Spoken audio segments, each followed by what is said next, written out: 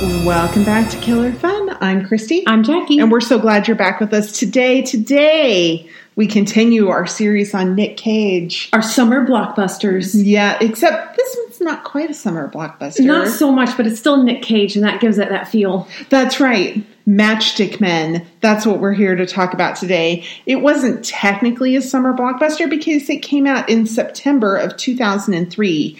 And summer technically ends September 23rd on the autumnal equinox. But our blockbusters typically come out sometime in spring, actually, because spring doesn't actually start until June 21st. You know, spring blockbusters, summer blockbusters. Spring doesn't start until June 21st? Oh, no, I said that completely wrong. Okay, I was like... No, summer doesn't start until June 21st. Okay, so... It's still spring at the beginning of June. Gotcha. Or Memorial Day at the end of May, when a lot of quote-unquote summer blockbusters often come out. Sometimes they come out 4th of July. Right. Very often they come out Memorial Day weekend. They're the summer blockbuster. Summer actually hasn't started yet.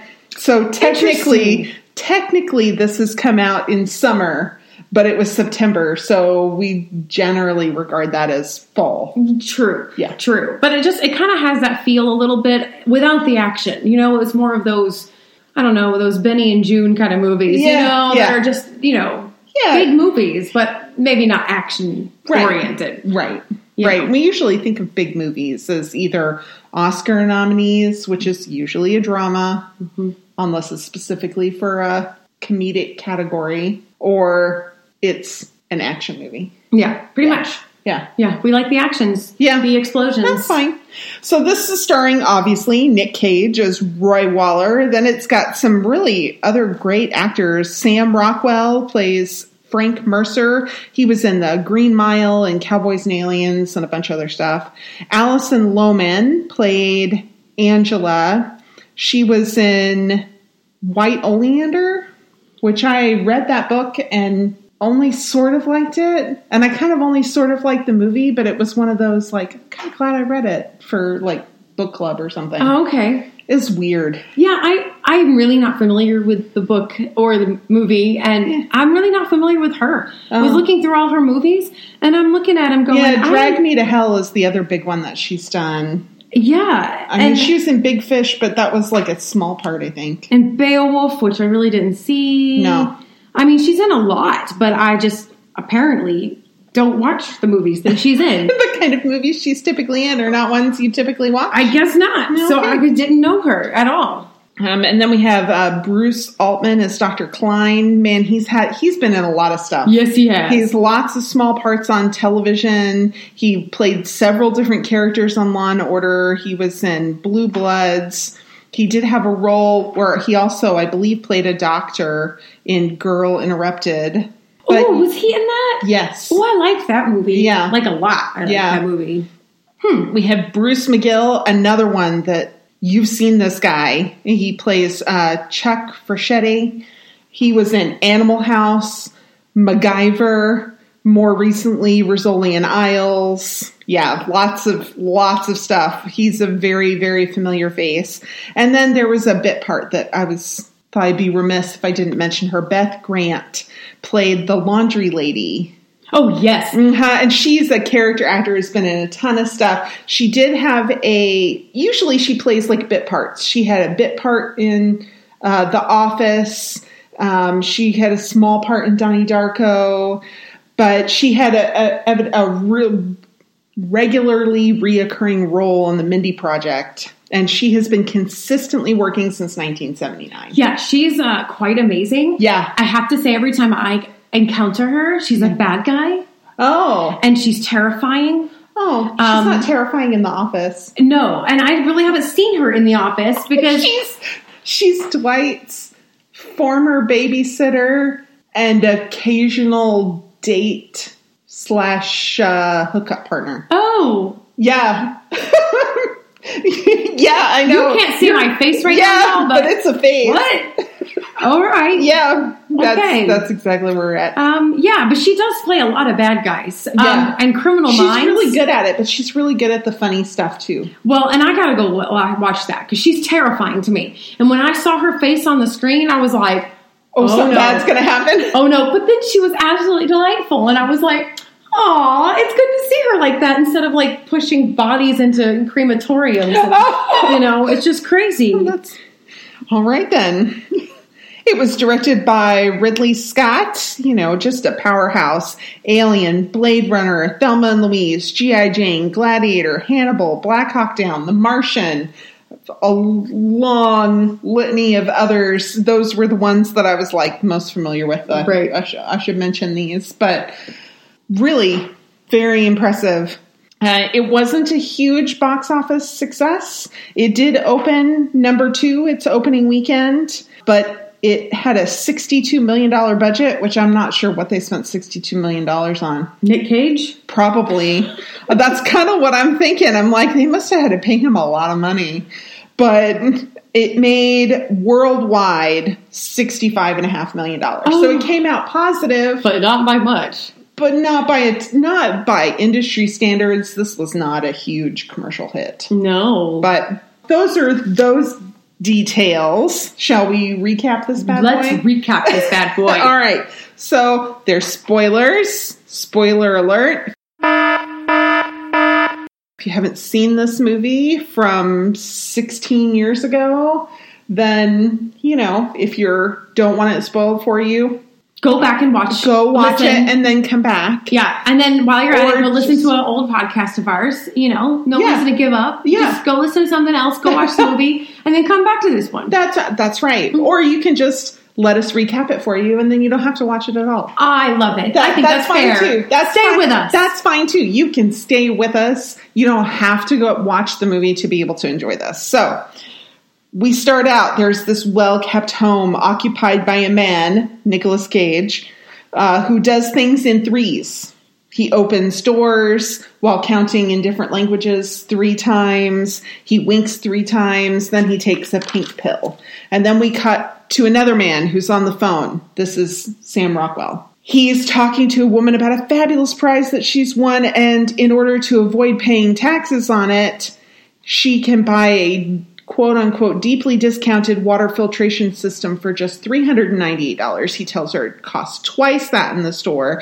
And we see while he's talking to her that it has a tag for $49.99 on it. He bought it at a hardware store for very little money. Nicolas Cage arrives and it's clear that these 2 men are partners. Then we see them at a house and they're posing as Federal Trade Commission agents at the home.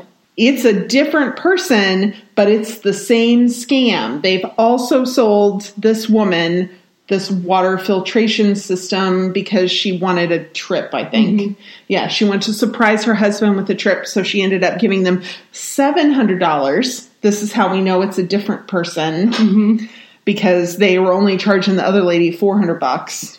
This woman lost this amount of money. Her husband's upset. He wants to catch the criminals who did this. Ends up signing over their bank account to these 2 men. Right. Because they're going to go catch these criminals. They're going to go catch the criminals. I mean, that's quite a scam to be a bookend. I mean, you get them on the front end and then you get them on the back end. Like, woo. Yeah. That's nightmarish. It is nightmarish and devilishly smart. Dang it. Oh, so evil, though. It's so annoying. So then we have Cage's mental issues. We see these coming to light. We saw that he had OCD, but then he was totally afraid of the outdoors and hyperventilating, and he has facial and verbal tics. Then we learned Rockwell's character's name is Frank, and he tells Roy, Cage's character, about a victim that's ripe for a long con, and Roy says he's not interested in the long con anymore. He's done them in the past. He only wants to do short cons. Roy smokes a lot and seems to exclusively eat tuna, and we understand. Yeah, Jackie's making a face I like me some tuna. occasionally. That's a lot of tuna. It was a lot of tuna. It was like 6 cans of tuna and 8 packs of cigarettes. I mean, how is he not a cat? He's just eating tuna right out of the little can. Out of the can. I would get a little dish for him. Yeah. You know? Well, he put it on a dish. One little fancy piece dish. You know? One of the little ones on the little stem. It's so ridiculous with the tuna fish, and I don't know what at all it does for him. I don't get it, but, hey. Whatever.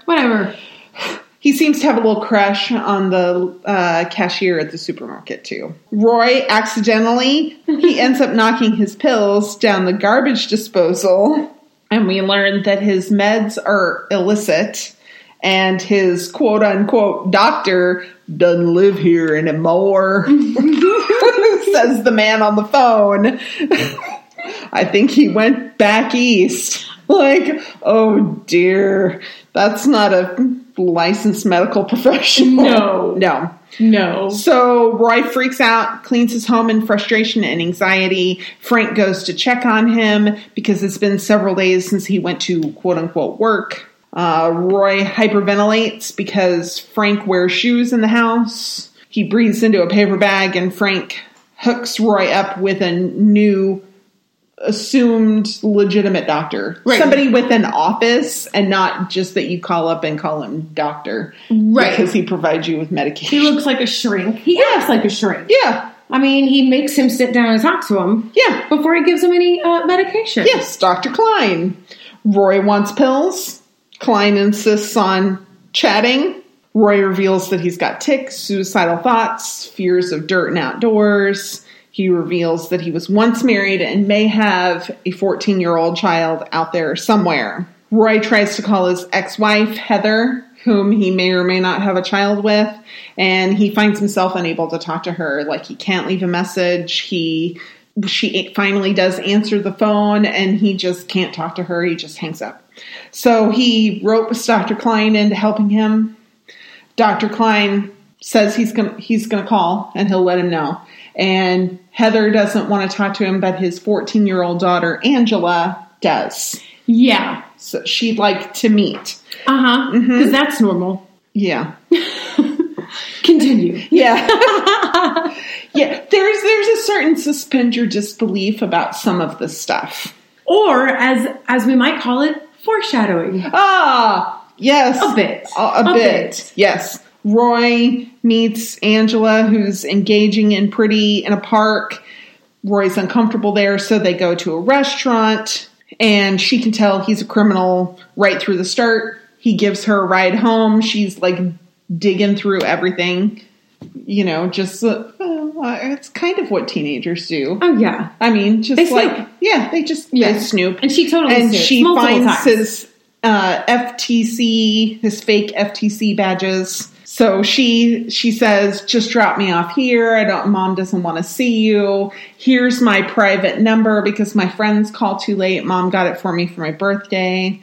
So he's really confused, but also kind of happy. Yeah. He likes her and is having warm feelings towards her, which is difficult for him. But anyway, so he's feeling a bit better, and he tells Frank that he's up for this long con after all. He goes to a safety deposit box and gets out pounds sterling and American dollars. Mm-hmm.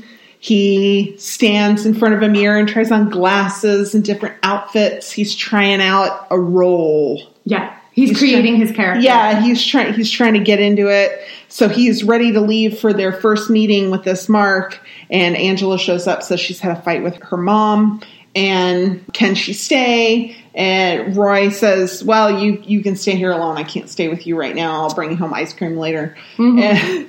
And she snoops again. And she snoops. And they have the whole meeting with this Mark Chuck, and they decide, yes, that they're going to do the Jamaican swap. Later, Roy is feeling guilty, and at Dr. Klein's behest, Roy confesses his profession to Angela, that he's not an antique dealer, but he's a quote-unquote, artist. He's an artist, a flim-flam man, a matchstick man, a loser. Angela's eating it up. So she loves this and says she wants to learn. They go to a laundromat and scam the scary lady. The scary lady. Terrifying. Who's not scary in this not at all. She's absolutely delightful. She's dear and sweet, and they scam her with a lottery ticket. Mm-hmm. And Roy tells her she has to give it back. He says, I told you I'd teach you a con. I didn't say I'd let you get away with it. Which I'm like, oh, he's got a conscience. He does. He does. Roy picks up Angela from summer school. Afterwards, she's outside the building, takes her bowling, and while they're bowling, he gets a call and finds out they've had to move up their scam schedule, that their mark is leaving for the Cayman Islands, and if they don't do it now, they won't be able to do it. Right. So Roy doesn't even have time to drop Angela off. He ends up getting her involved with it, takes her with him to a safety deposit box. She gets a signature added to a safety deposit box. And while they're doing the swap, running the scam, Angela makes the scene as a distraction. Pretty effectively. And they end up cheating Chuck out of $80,000. Mm-hmm. And just as they're about to make it out of the parking lot, they realize Chuck is onto them. And he chases them and is trying to attack them, trying to get his money back. He's very angry. They manage to get away. Roy and Frank talk and find out that Angela is actually a liability. She'd been arrested for shoplifting, so that makes her a liability. Roy tells Angela she can't be around anymore, and she gives him an ashtray that she had actually bought for him at the airport. Roy's feeling pretty upset about this. He's run out of pills because he takes them frequently. Yeah, more than he should. And he goes to the pharmacy. And this is a great scene. It's so good. He goes to the pharmacy and he's obviously freaking out. There's a line. He cuts in line and he's loud and combative and angry and he says, I just need some pills to get me through the weekend till my doctor comes back from out of town. And he gives the pharmacist, the blister pack. Because he has one empty, right? Yeah. So he gives it to him and says, see, I am allowed to have these. I don't have a prescription, but I am allowed to have these. They're samples at his office, da-da-da-da. And the pharmacist, who was being combative with him and saying, no, I can't do that, looks at it and goes, these are supplements. Yeah. And he's like, no, they're Prefex. And the pharmacist is like, no. No, they're Suplifem, a soy menopausal supplement. It was real at the time. It's since been discontinued. Oh, okay. Yeah. So you can't get any Suplifen then? No, I'm sure there's better supplements Let's now. hope. Yeah. So when Roy meets with Klein, assume after he gets back from being out of town, Klein tells him that his psychosis is small time and that his real problem is his conscience. So Roy meets with Angela and tells her he's going to seek joint custody, and he tells Roy that he's out of the game, he's out of the biz, because he wants to focus on Angela and he's going to get a real job. And Angela seems touched by this. Roy takes Angela out to dinner at a Mexican restaurant and they dance and it's very sweet. And they return home and they find Chuck, the man that they cheated in the airport, and Frank, who's injured, in Roy's home. Chuck tells him he's not leaving the biz, that he's going to get his money back. Yeah, he's going to take half of everything that they earn. He can't quit or else he'll turn Angela in because she's an accessory and she'll have a issue. And of course, Angela is Roy's kryptonite at this point. Yeah. So he's really desperately trying to keep her safe and he's trying to de-escalate the situation. Yeah. But he sends Angela to go get some money out of his dog. Yeah. Can we talk about the dog for just a second? Yeah. I love this little dog he has. Yeah, it's like a ceramic bulldog and the head twists and pops off. It's like a piggy bank meets a cookie jar. Right, but giant. It looks it's the real size of a bulldog. Yeah, it's huge. And then it barks when you take the head off. Uh-huh. This is absolutely delightful. Yeah. I mean, yeah. I'm watching this scene. I would have that in my house. I totally would. And you could hear it from the other room that she opens it and it goes... Oh, it's so funny. money. Yeah. So she's going to get this money, and Angela comes back with a gun. That was in the bulldog. Yes. That we see earlier. Yeah. So we have a suspicion that she's going to grab the gun when he sends her. Like, she's going to have it. Yeah. She's going to grab the gun out. Yeah. Angela's distraught and comes in with this gun and shoots Chuck. Yep. And Chuck falls down. Angela's even more upset because she just shot somebody. Roy sends Angela and Frank to a motel on the outskirts of town. They're going to run. But first, Roy is going to take Chuck to the quote-unquote hospital. But then we see him get plastic bags. So really, we think he's probably going to dispose of the body. He goes in to check on Chuck or his body, whatever. And he gets hit in the head. Well, and there's no body. There's no body. And then he gets hit in the head. Yep. So Roy wakes up in a hospital, handcuffed. There's detectives talking to him. They tell him that Chuck died in the driveway, and that's how they found him. And there's stuff going on, and they want to know about this. So Roy asks to see his doctor, Klein, and gives Klein the passcode to the safety deposit box for Angela. Yeah, and Angela had the signature card. Right. But he told her, you get the passcode when I die. Right. And so... Yeah, and so he was pretty sure he was going to die or go to jail, so he wanted her to have access to this money. Roy falls back asleep. When he wakes up later, it's really hot in this hospital room, and it's not really a hospital room. No. It was a ruse to get the passcode for the safety deposit box the whole time. This reminded me of a movie called The Game, starring Michael Douglas. Oh, yeah. Uh-huh. It was so good. But that happens. He wakes up in a fake hospital. Right. At one point. We start hearing Frank read Roy a letter. Yeah. That Roy finds inside the bulldog at his home. Mm-hmm. And Frank said, you taught me, you're the best. You told me to never pass up the big score, and you were the big score I could never pass up. There was $1 million plus in that safety deposit box, and it's gone except for a slim few bills that were in there. A parting gift. Yeah. So who was in on it? Frank. He was the mastermind. Klein, not a real doctor. His office is empty.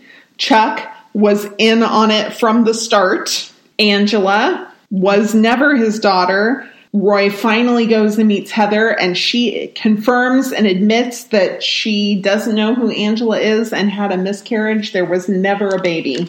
Heartbreaking. Yeah. And a year later, Roy is working in a carpet store, and quote-unquote Angela comes in with her boyfriend. She looks much older. Mm-hmm. She's not 14. Roy and Angela get a moment to chat alone. She also got cheated by Frank, and evidently they don't have any hard feelings towards each other, which is a little surprising, but okay. And Angela asks, wouldn't you like to know my real name? And Roy doesn't want to know. He doesn't want to know. He wants to live with the thought that she's his daughter. And kind of her too, because she says, okay, bye, Dad. You know, like... they indicate kind of that in that process, they both might have had a bit of an epiphany that was nice. Yeah. That was nice. Yeah. And that their relationship based on a lie was still nice. They still had an affinity for one another. Roy goes home to a dinner table set for two, and who is there but the pretty cashier Kathy, and she's legitimately pregnant. Yep. So that was the end. And that was the end. So let's take a quick break, and we'll be right back. Welcome, travelers, to The Mundane and the Arcane, a 5e D&D podcast. I'm Matt, the Dungeon Master for our new campaign. I'm Deacon Bishop, and I like to party. I'm Grognag Vagan Smith, and I have no idea what I'm doing. And I'm Zenko, and I cast Guiding Light. Come join our party as they explore the river town of Tristolin, fight threats like magical crabs, and rob stores such as Bards and Nobles. We release bi-weekly. Now everyone, I'd like you to roll initiative. Alright, so what did you think of this movie? Because you are a big guesser of movies. If you listen to our bonus episode from last week, you'll know that Jackie frequently guesses the ends of movies, that she can usually guess what's going to happen. Yeah, and this one, I really tried hard not to. Okay. I tried hard not to. Because it's a con artist movie, and so you do have to keep your mind open, and if you're going to enjoy it, you kind of have to let the con unfold, right? Right. So I really tried hard not to, but the foreshadowing was pretty heavy. Mm-hmm. It was pretty heavy. Yeah. So it was hard not to realize that something was amiss. Yeah, something was amiss, but did you know he was being conned? I mean, that's what it felt like. Oh, really? A little bit. Okay. I don't think I nailed it down early. Okay. Because I really tried to not think about it. I really tried to convince myself that, like, the con started, like, halfway in the movie. And tried to ignore the fact that it started from the beginning. Yeah. But you just can't. You just can't. It's just too easy, Yeah. I don't know. Yeah. But, the second the doctor's like, I'll call her. Yeah. Oh, too much. As somebody studying psychology, this is something that you would do? This is something I would not do. If a client asked me to call their family member and talk to them no, sir. No, you gotta call yourself. So, you gotta call yourself. Anyway, I thought it was really interesting, but I did like it, but I didn't like the ending. Oh, really? You didn't like the twist, or you didn't like the meeting in the carpet store? Both. Oh, okay. I wanted the twist to be a double twist. Oh. I wanted Roy to be smarter. Oh. I wanted him to have figured it out at some point, mm-hmm. and then got the drop on them. Oh. I wanted him to know earlier. And he just didn't. And that was really sad. Okay. So I just wanted that. I wanted the double. But it just wasn't there. And so that was like a little disappointing, that the whole thing was a con and he didn't pick up on anything. Yeah. Since he was supposed to be this fantastic con artist. So, Yeah. But then I did not like the meeting between them at all. Oh, really? At all. Oh. I kind of thought it was interesting to not play it angry. Yeah. I thought it was an interesting choice. I don't know what I wanted, but That was not it? That was not it. That was not it. Okay. I don't know. That's fine. This was based on a book of the same name by Eric Garcia, and it was optioned by Nicolas Cage and his screenwriter Nicholas Griffin prior to publication even of the book. Wow. So, yeah. What did Roger Ebert think? My favorite. I always have to look. He loved it. Did he really? He loved this movie. 4 out of 4 stars. He thought that there was going to be an Oscar nomination for Cage, and there was not even one for the movie. He says he has a kind of raging zeal that possesses his characters. What in another actor would be overacting with Cage is kind of fearsome intensity. Here's an Oscar nomination for him, which didn't happen. Well, and I have to agree, because I thought Nick was amazing. Yes. His portrayal of the OCD, of the, severe anxiety and the fears and all of these sort of things was amazing. Yeah, I thought so too. I thought it was very believable, and it could have easily played over the top and did not. Yeah. Yep. Only he could do that. Yep. Well, and he liked the 1 year later ending. This is a scene that could have gone terribly wrong, spoiled by being too obvious, sentimental, angry, or tricky. Ridley Scott and his players know just how to handle it. They depend on who these characters really are. So I thought the acting was great. Oh, absolutely. I just wasn't overwhelmed by the ending. I didn't feel like it was a great conclusion, but I thought it was well done nevertheless. Yeah, okay. That's fair. The Washington Post had a little bit of an issue with it. They really liked the movie, but they said the performance by Nick Cage as Roy, an obsessive-compulsive con artist, so germophobic, neurotic, and imbalanced that he makes Michael Jackson look like a Zen master. Therein lies the problem. Obviously, this was written prior to Michael Jackson's death, who was a very famously a bit of a germaphobe. Right. Basically, what they go on to say is that he was so controlling that he probably wouldn't have made a good con man. That he was so like germophobic and scared and had the agoraphobic reaction at the home that he wouldn't have been able to deal with the unknowns that come along with running a con like that well enough to be able to do it well. But they say it's less a measure of how good Roy is than how good Cage is. So that, fair. Yeah, that it's not that Roy is really good at it. It's that Nicolas Cage acted it well enough that he made it believable. Well, I think the Washington Post here got conned because see, the movie deals with it. So Klein is a fake counselor. Right. Gives him supplements. Right. Not actual medication. And Roy does get better. Mm-hmm. Placebo effect is no joke. That's for sure. We're going to talk about that in a minute. However, he can't be as neurotic as they say he is if he was to respond so well to a bit of counseling and supplements posing as medication. Right. So it does speak to the fact that the issues maybe are less intrinsically internal as much as a symptom of something else. Yeah, more cognitive. And so, it's interesting because I thought the movie actually dealt with that issue because that was the first thing I thought too. It was like, come on, he's got to be struggling to function. But I also know that these con men, they get such a rush by playing somebody else. Mm-hmm. That's when they actually can put it aside. Well, so I gave it some time with that. And then when I saw the placebo effects and all of that, I was like, they dealt with that issue actually very well.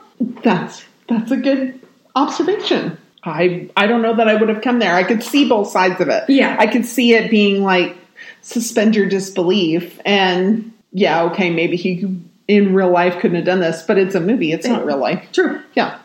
But you bring up a good point that it was less of an actual disorder. And I hate to say that because I never want to dismiss somebody's functioning. Right. But maybe the point is he suffers at home in a way that's obviously worse than he suffers in public. But I maybe the origins of it are such that they can be treated better than maybe somebody else who has OCD. Okay. So he's able to function in a way that maybe other people who had it would not be able to. Right. Okay.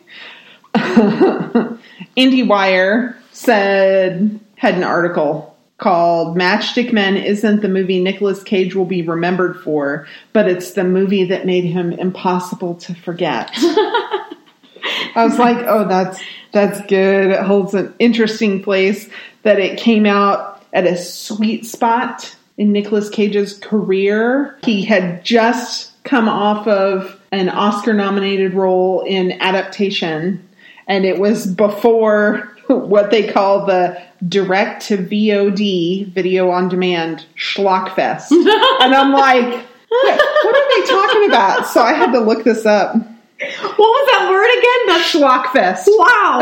That's a good one, right? Good word. Wow. Well done. Okay, so Nicolas Cage is not only a character on screen, he's a character in real life.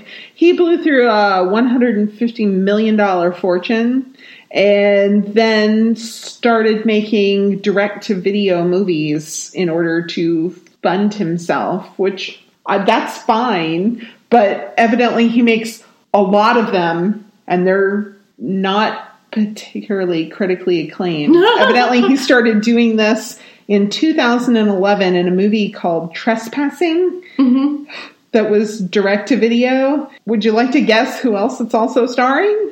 Nicole Kidman. What? Yes! Like, there are some big names in these direct-to-video movies with him. Wow. Yeah, it's a little shocking. Matchstick Men may not be the movie for which Cage is remembered, but nothing he's ever done has better distilled what makes him so hard to forget.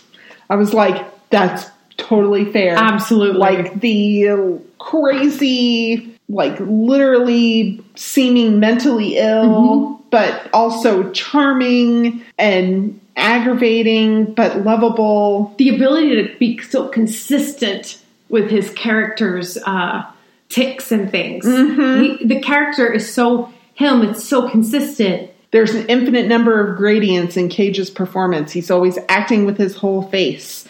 But a face is an active battlefield between the man Roy is and the man he wants to be.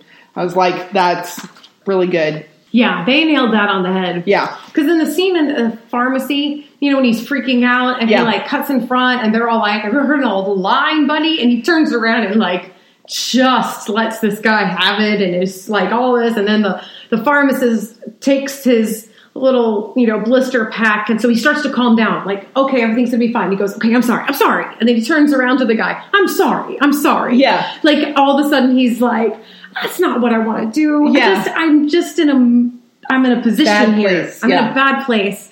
And like the guy in line kind of was like, okay. And I thought, well, that was a nice touch. Yeah. Well, and I mean, he turned around and apologized, and then you can me, I'd be like, all right, off the rocker, man. Go ahead. Yeah. You know what? I don't need my thing that quickly. I don't know what you're capable of. Just go on. Yeah. Life lesson. Yeah. Let that guy cut in line. Yeah. All right, now, can it happen? Can it happen like this? Can it happen? So prize scams. They're common, and they can be shockingly difficult to tell from legitimate sweepstakes at times. So what we're saying here is that there are such things as legitimate sweepstakes. There are, though even legitimate sweepstakes, what they're doing is they're trying to get your information. Right, they're still selling your information. They're either selling your information or they're going to try and come back later and sell you something else. Yeah, no, they're all... Okay, some of them have actual prizes. Well, that's true, but you're still going to pay for it. Right. Probably. So the FTC's website has some tips on how to tell if it's a scam. Now, legitimate sweepstakes is going to be completely free to you. It's going to be completely random. They're going to tell you your odds of winning. They can't tell you that you've won a prize unless you've actually won a prize. Now, the prizes could be a $2 bill, or a $1 bill. Those are things like often you'll get car mailers from dealerships and stuff, and they have to legitimately give you something if you go in to claim your prize. And very often it's a small thing, a low dollar item, a $2 bill, something like that. Those are legitimate, but what they're trying to get you to do is come in and buy a car. Right. And actually, I have to say, most of those are pretty legitimate about, here's a prize, now come to see us. Yeah. Okay, you know what you're getting into. Right, exactly. You know that they're going to try and get you to sweeten in the pot. Come see us. Yeah. Come see us. And, they know most people aren't going to come in for it.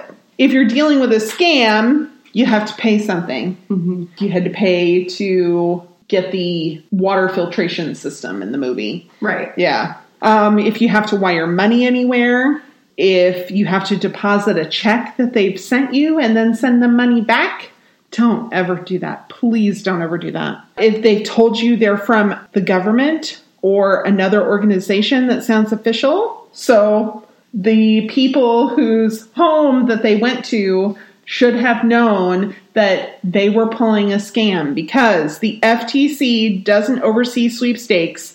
And no federal government agency or legitimate sweepstakes company will contact you to ask for money so that you can claim a prize. Mm-hmm. They're not going to send agents to your house from the FTC. No. If your notice that you've won a prize was mailed bulk rate, you've not won a prize. In fact, if you want to make your whole mail sorting activity shorter, check the stamp first. Bulk rate, trash. Bulk rate, trash. Bulk rate, trash. Right. First class or nothing, baby. Yeah, exactly. I do not pay attention. If they didn't spend 50 cents to send it to me, then Yeah. Maybe bulk rate, coupons every once in a while. Oh, and they send that's fine. Maybe that. But if it's in an envelope and it's got bulk rate and it's final notice or confidential or toss it. Mm-hmm. Yep. If you have to attend a sales meeting in order to, quote unquote, win your prize or claim your prize, they're trying to sell you a timeshare. Right. Just know that.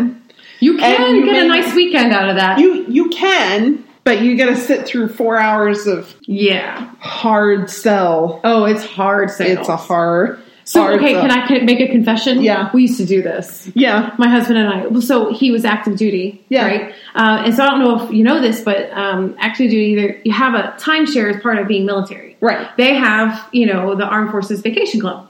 And it operates kind of like a timeshare. Yeah. And it is actually that same network.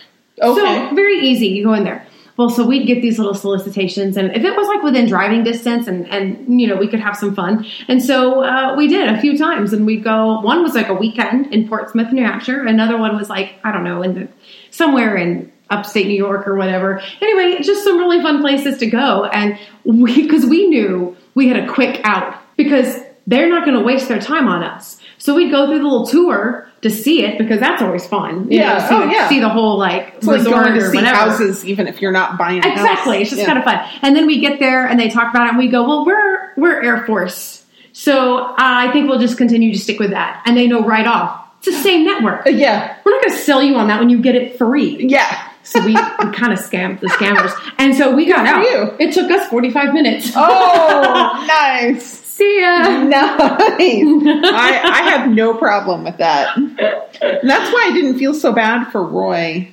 Yeah. And if they call you out of the blue, you didn't give anybody your number because you signed up for a sweepstakes of some kind, you probably didn't really win. No. When Frank goes into Roy's house right after he's cleaned it, Roy freaks out because Frank is walking on his white carpet in his shoes. And Roy breathes into a paper bag. And I was like, okay, you see this all the time. You do see it all the time. And I'm like, should you really breathe into a paper bag? It sounds like a bad idea to me. Well, it probably is. So it can legitimately help if you're having a panic attack, because when you start to hyperventilate, you end up with too much oxygen. And if you don't have enough carbon dioxide in your blood, it can mess with your bodily functions. If you're hyperventilating and your body freaks out, you'll pass out and you'll breathe normally and then you'll be fine. I mean, passing out's not ideal, but if you know that it's likely to happen, you can sit down. Right. But if you breathe into the bag, I guess it increases your CO2. Yes. And yeah, you're rebreathing the same air. Mm-hmm. So it's more concentrated CO2. Calms it down. Calms it all down, restores your pH balance in your body. So it is actually sort of legit. It is, but doctors don't recommend it because it can be difficult to tell sometimes what is actually causing you to hyperventilate. Is it a panic attack? If it's a panic attack, breathing into a paper bag is probably fine. But if you're having a panic attack because you're having a medical crisis and maybe you don't realize it, so if you're having a heart attack or an asthma attack, breathing into a paper bag can kill you. So they don't suggest it. Interesting. Yeah. My question is, who are these people who have paper bags so readily available? I don't know. I couldn't find a paper bag in my house like that to save my life. I probably could, but by the time I found by the time I got it out of the pantry, at the back of the pantry where it's behind a bunch of other stuff because we use it for like field trips. Yeah, that's every once in a while. Yeah, I mean, I think I've had the same bag of 50 brown paper bags in my pantry since we moved into this house like 8 years ago. Right. I mean, I just never have them anywhere. Yeah. Available. I'll take that back. At my old house, I did know exactly where they were, and they were fairly accessible, but it was the same pack I'd had for, I don't know, up teen years. Yeah. But when we moved, it was like, I haven't touched this in forever. Toss it. Yeah. So, yeah, not anymore. They can take their lunch in a Walmart bag if they need it for us. Seriously. So, yeah, don't do it. So then they said they were going to pull the Jamaican switch on Chuck. So I was like, what is the Jamaican switch? So it doesn't typically happen the way they did. So what they did was they had 2 identical briefcases. One had a bunch of pounds sterling in it, and one had newspaper in it to give them the same weight so they felt the same. And so Chuck brought a bag of $80,000 cash and was supposed to trade it out for the pound sterling. He would get the exchange rate and make a bunch of money on it. So he was being greedy. Roy takes the briefcase with the $80,000 in it, and while Angela's making the distraction, he switches it with one that he's hidden that's got just the paper in it, so it's the right weight, but doesn't actually have anything in it. It's similar. They call it the Jamaican switch. It's also called the pigeon drop. That's, I think, what we normally hear. No, I'd never really heard of either. So usually a scammer will approach a stranger in a public place and ask for help. Say they have this large sum of money and they need assistance and they'll be willing to pay you for it. Somebody else who pretends they don't know them at all will say, you should put that money in the bank. You shouldn't like give it to somebody. You should put it in the bank. And so they get the victim to go and make a withdrawal in good faith to show that banks are honest and that they'll trade it out with you because they don't have time to deal with it. And what they do is they switch the bags and they leave with the money they had and the good faith money you gave them, and you're left handing a bag of newspaper. Right. Yeah. If you want to see a great episode about this, go watch The Golden Girls. There's a fantastic episode where Sophia and Blanche get scammed with a pigeon drop. Oh. And in their case, they're in the mall and they find, and this guy like comes near them and reaches behind him and says, "Oh, did you drop your wallet?" And it turns out there's like $500 cash in it. And so then Sophia's like, "Oh yeah, we need to split that. We found that." He's like, "Well, no, you didn't, but okay, why not? We'll split it." And and then they were like, "Well, we should wait an amount of time because what if the person comes back? We should only claim it if it's unclaimed, right?" Right. So they find this nun. And they're like, what should we do with this money? Because if we want to hold it. And so, anyways, all that to say that they end up with the same situation. They're going to go, okay, you put a little money, we'll put a little money and the unclaimed money into a bank account jointly, make a little interest, and then we'll all withdraw half and, et cetera. And so they and then they deposit their, newspaper. Yeah. Yeah. Exactly. And it's an absolute hoot to watch. Yeah, I bet so. I'm going to have to check that one out. How can you avoid being a victim of a pigeon drop? Don't give money to strangers and don't expect something for nothing. Right? Pretty simple. So let's have our psychology break. I'm sure you'll have lots to tell us. Obsessive compulsive disorder. That's the first thing we see from Roy. That's the first thing we see. So what is it? It's common, chronic, long-lasting, where people have uncontrollable, reoccurring thoughts, obsessions, or behaviors, compulsions that they need to repeat over and over. So some of the things we saw in Roy were fear of germs, needing things to be in perfect order, excessive cleaning or hand washing, repeatedly checking on things. Is the door locked? Is the oven off? Things like that. Compulsive counting, which he did in various language. Right. He always had to do it 3 times. Yeah.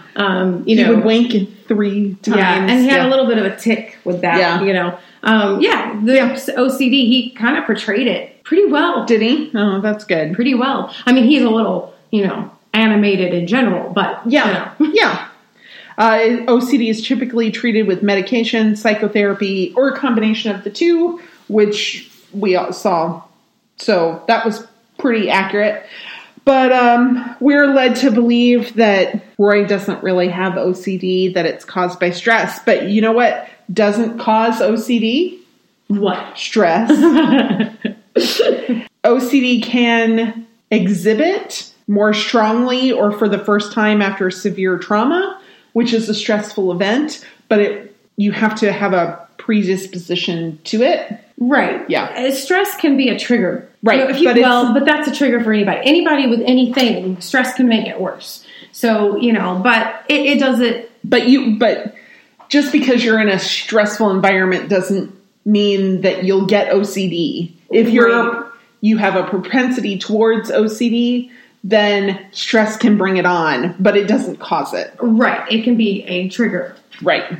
So the same with illness in childhood or adulthood, your parenting style of parents, or families being accommodating. They don't cause OCD. Nope. But it can enable it. Yeah. Well, we've talked about this before. It's most of these kind of disorders are a perfect storm. Mm-hmm. You kind of have to have a predisposition naturally, like genetically. Right. Then you encounter something environmentally. And then those two things can, so it's possible you could have a propensity for it and yet never encounter a situation that kind of brings it out. Unlikely. Life is hard. The chances of you missing that thing, pretty slim. Yeah. But nevertheless, you could go through some really, really hard times. And if you're not predisposed to that, you really won't encounter that. OCD, what we're talking about here is the actual diagnosis OCD. Right. Not what people tend to say. Oh, yeah. No, because people use it as like shorthand for being clean. Yeah. Which I have can I just say I have an uber pet peeve. Okay. Like, you want to talk about appropriation? Stop appropriating people's mental illness so that you can seem more dramatic about things that you absolutely have control over. Right. It's an insult to those people who actually deal with this. Yeah. I like being straight.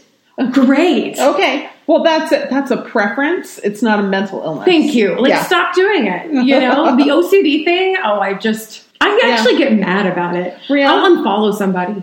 Like on Facebook, if they're like talking about their OCD, I will straight up unfollow them. Oh. Mm-hmm. Because it's like a serious issue to me. Yeah. Well, as a psychology student. Yes. It seems like, But I think it's just, it's a matter of kindness. Yeah. It's a matter of kindness to not just diminish the... Yes. Placebos. You mentioned it before. I am a fan of good placebos. Okay, so somebody did a systematic review of meta-analysis about the effectiveness of placebos. And I just thought I'd talk quickly about what they found. So they said in trials with binary outcomes, you're cured or you're not cured, actual medication did better. Definitely. Because a placebo isn't going to cure your strep throat. A placebo is going to do what happened to me several years ago when I had never had strep throat before. And so I thought I had something else, and I thought I had a virus, and I was waiting it out.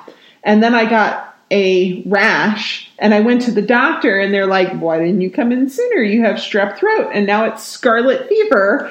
Here's your 19th century murderous disease that you get to have in 2011. I had scarlet fever as a kid. Oh, really? Yeah. Did they not realize it was strep, or did they just... No, I don't know how I got it. It developed quickly. Almost, yeah. Oh, okay. I was very small. Well, and that can happen. It can develop quickly. So quickly. It didn't develop quickly in me. I just didn't know it was strep throat because I'd never had strep throat before. Yeah. I was an adult, and I thought it was just I had the flu or something stupid. And you know what wasn't going to cure my strep throat? A placebo. No, it was not.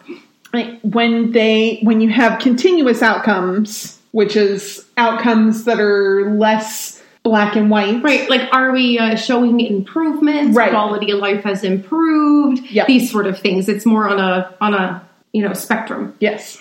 So on that, they said when all the criteria for reducing bias were ruled out, placebos were more effective than treatments.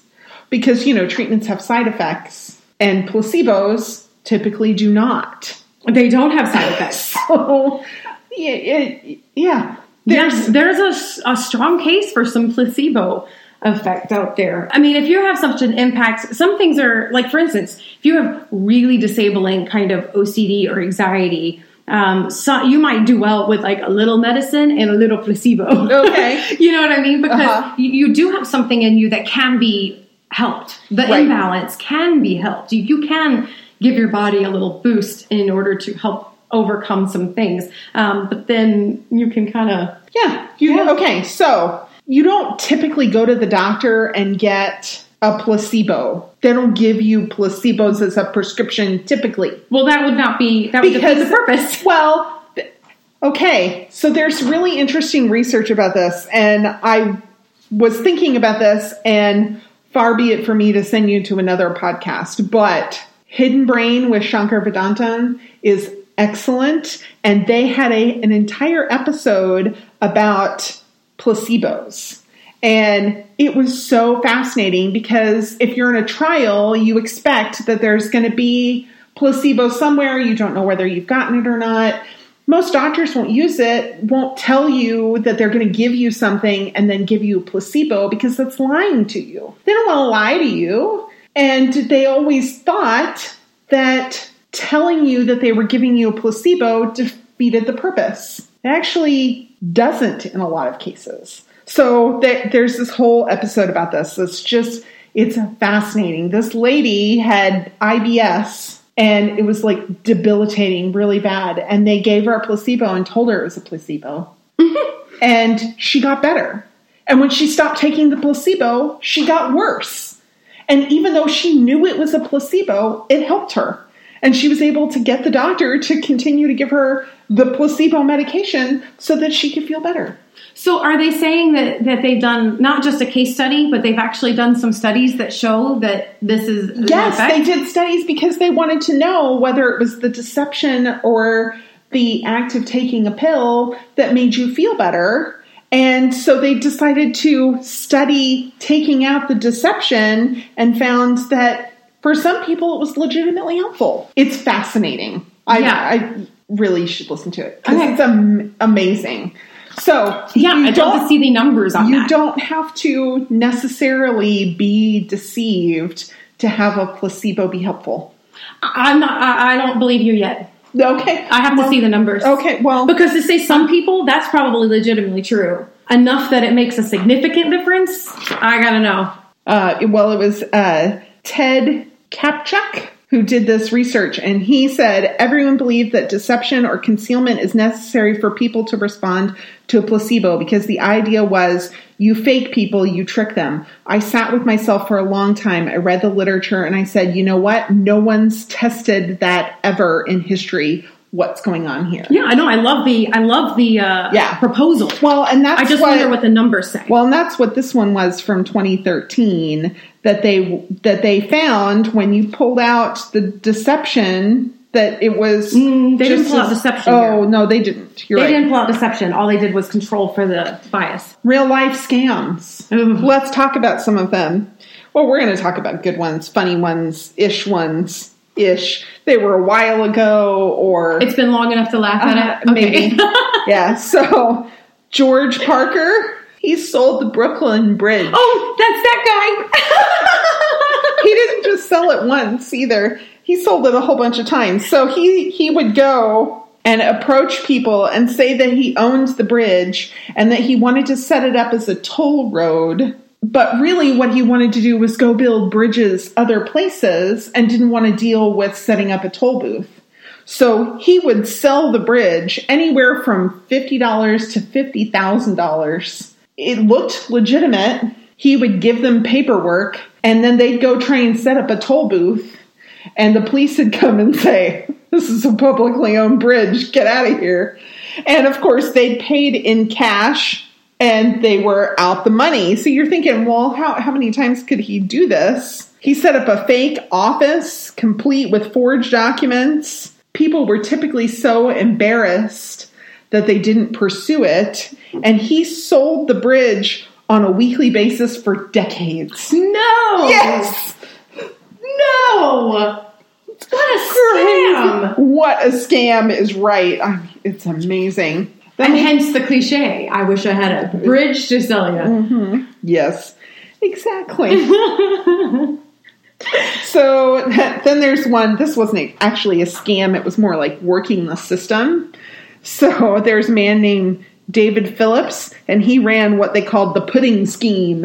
In 1999, Healthy Choice put out a promotion where you could earn 1,000 airline miles for every 10 product barcodes that you sent into an organization. Okay. So now that part was legitimate. Well, all of it's legitimate. He just worked the system. Oh, okay.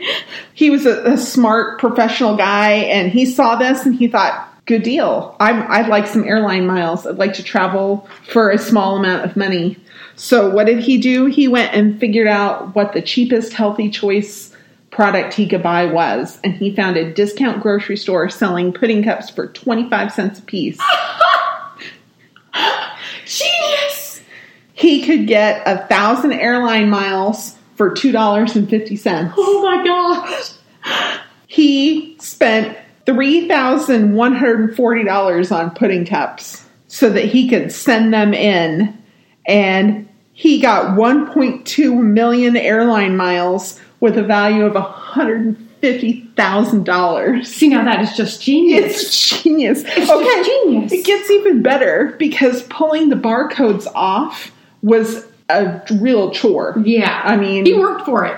Oh, no, he didn't. Oh, no. He contacted the Salvation Army and said, if they'll pull off all of the barcodes for me, I'll donate all the pudding to your organization. So they did, and he got a tax deduction for it and earned $800 because he donated all the pudding to the Salvation Army because they pulled off all the barcodes for him. No, he didn't.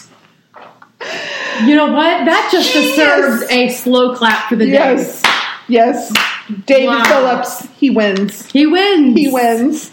And it wasn't really a scam. It wasn't really a scam. But it is a scheme. It's a scheme. It's a bit of a scheme. So it was too funny. What's the difference between a scheme and a scam? I mean, I feel the difference. Is like stealing from it, and a scheme is more like working the system. Okay. I like that. Yeah. That's how it feels to me. Yeah. I just didn't know if there was a legitimate difference between the two. Well, and you can rest assured, no one's running that kind of... Oh, for sure. They have a lot more rules about those kinds of promotions. That's the one negative. That's the one negative, Mr. Phillips, because now we have fine print that goes on for days. Okay. Speaking of companies doing scamming or working the system, sort of, I thought this one was really funny. So one of the biggest scams of 2018 was the marketing team for Payless. Is that they set up like a pop-up luxury brand somewhere. This was the best commercial ever. It was so funny. And they called it Palessi and made it look like super fancy, and it was pop-up, and they invited a bunch of influencers to come and check out their shoes and buy them, and they bought them at 600% of the retail price because they called them a luxury brand. And set up a luxury store. Yeah. Yeah. They were just Payless shoes. Yeah. Yeah. And they're all talking about the shoes, about how the quality is just so amazing. They can't wait for this. And the styles are so cute. And yeah. This was, if you haven't seen this, you've got to go look at this video. It's so funny. Yes. Yes, it was really funny, and, it worked really well. Unfortunately, Payless is still going out of business, but in 2018, their marketing department gave it everything they had. They really did. They threw a Tom Brady pass. They just didn't have a receiver. Yeah. So there's several times when Roy says pygmies as sort of like a fake curse. And so I wanted to look into that a little bit more. It's called a minced oath. When you have a fake curse word, it's a euphemistic expression that's by misspelling or mispronouncing or replacing part of a profane or blasphemous or taboo term to something less objectionable, which they can still be objectionable, but you can use rhyme or alliteration. Sometimes you borrow words from other languages. So I thought, and some people still find them offensive. They have some office-safe swear words.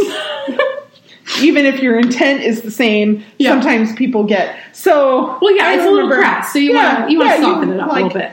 Well, and for a while, even now, but especially when my kids were littler and you don't want them repeating certain things, I would, if something would shock me, I'd say, "Good night." It was just like an exclamation that was okay if they repeated it. Right. It didn't bother me. So I found a list of some funny ones that I thought were great. So creatively altered, my favorite one from that was sugar honey iced tea. Awesome. And then you get some from television shows like Suffer and Succotash. Movies or television shows. Zoinks from Scooby-Doo. Yeah. Merlin's beard from Harry Potter. From Elf. I'm a cotton-headed ninny muggins. Food swears Where in the fig Newtons am I? That's a good one. Shut the front door. Oh yeah, shut the front door. Those were just a few. There's a ton. There's a ton of them. I'll post that on social media. You can find us on Twitter at Killer Fun Pod, on Facebook, Killer Fun Podcast, exploring the intersection of crime and entertainment, or you can send me an email, killerfunpodcast@gmail.com. So that was fun. I thought the movie, it was certainly far and away better than Gone in 60 Seconds. Oh, just light years. There was a lot to like in it. Maybe a few little suspend your disbelief moments, or just try not to get caught up in the minutia of it. It's a little bit more of a relational story than you expect. Yes. And so if you go into it with that, you'll be a little less, with the little bit lack of twist at the end. Right. Yeah. But next time we return to our summer blockbuster, National Treasure. Such a good movie. Oh, I don't think I've ever seen this movie. I have seen this movie so much. Really? Yes. It's so good. Oh, good. Well, I can't wait to dive in and check that out. So join us next time for that. Do watch National Treasure, or just, replay it in your mind, or read a recap if you've seen it. I don't think I've seen this movie, so... Well, I hope I haven't overplayed it for you. I hope you enjoy it. That's fine. Yeah. I mean, it's got to be better than Gone in 60 Seconds, right? Anything's better than that. Almost anything is better than that. Anything.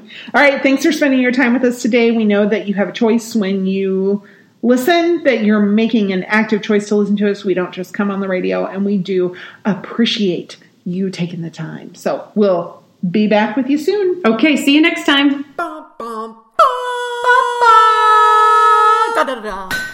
Forge Audio. Dream it. Build it. Share it.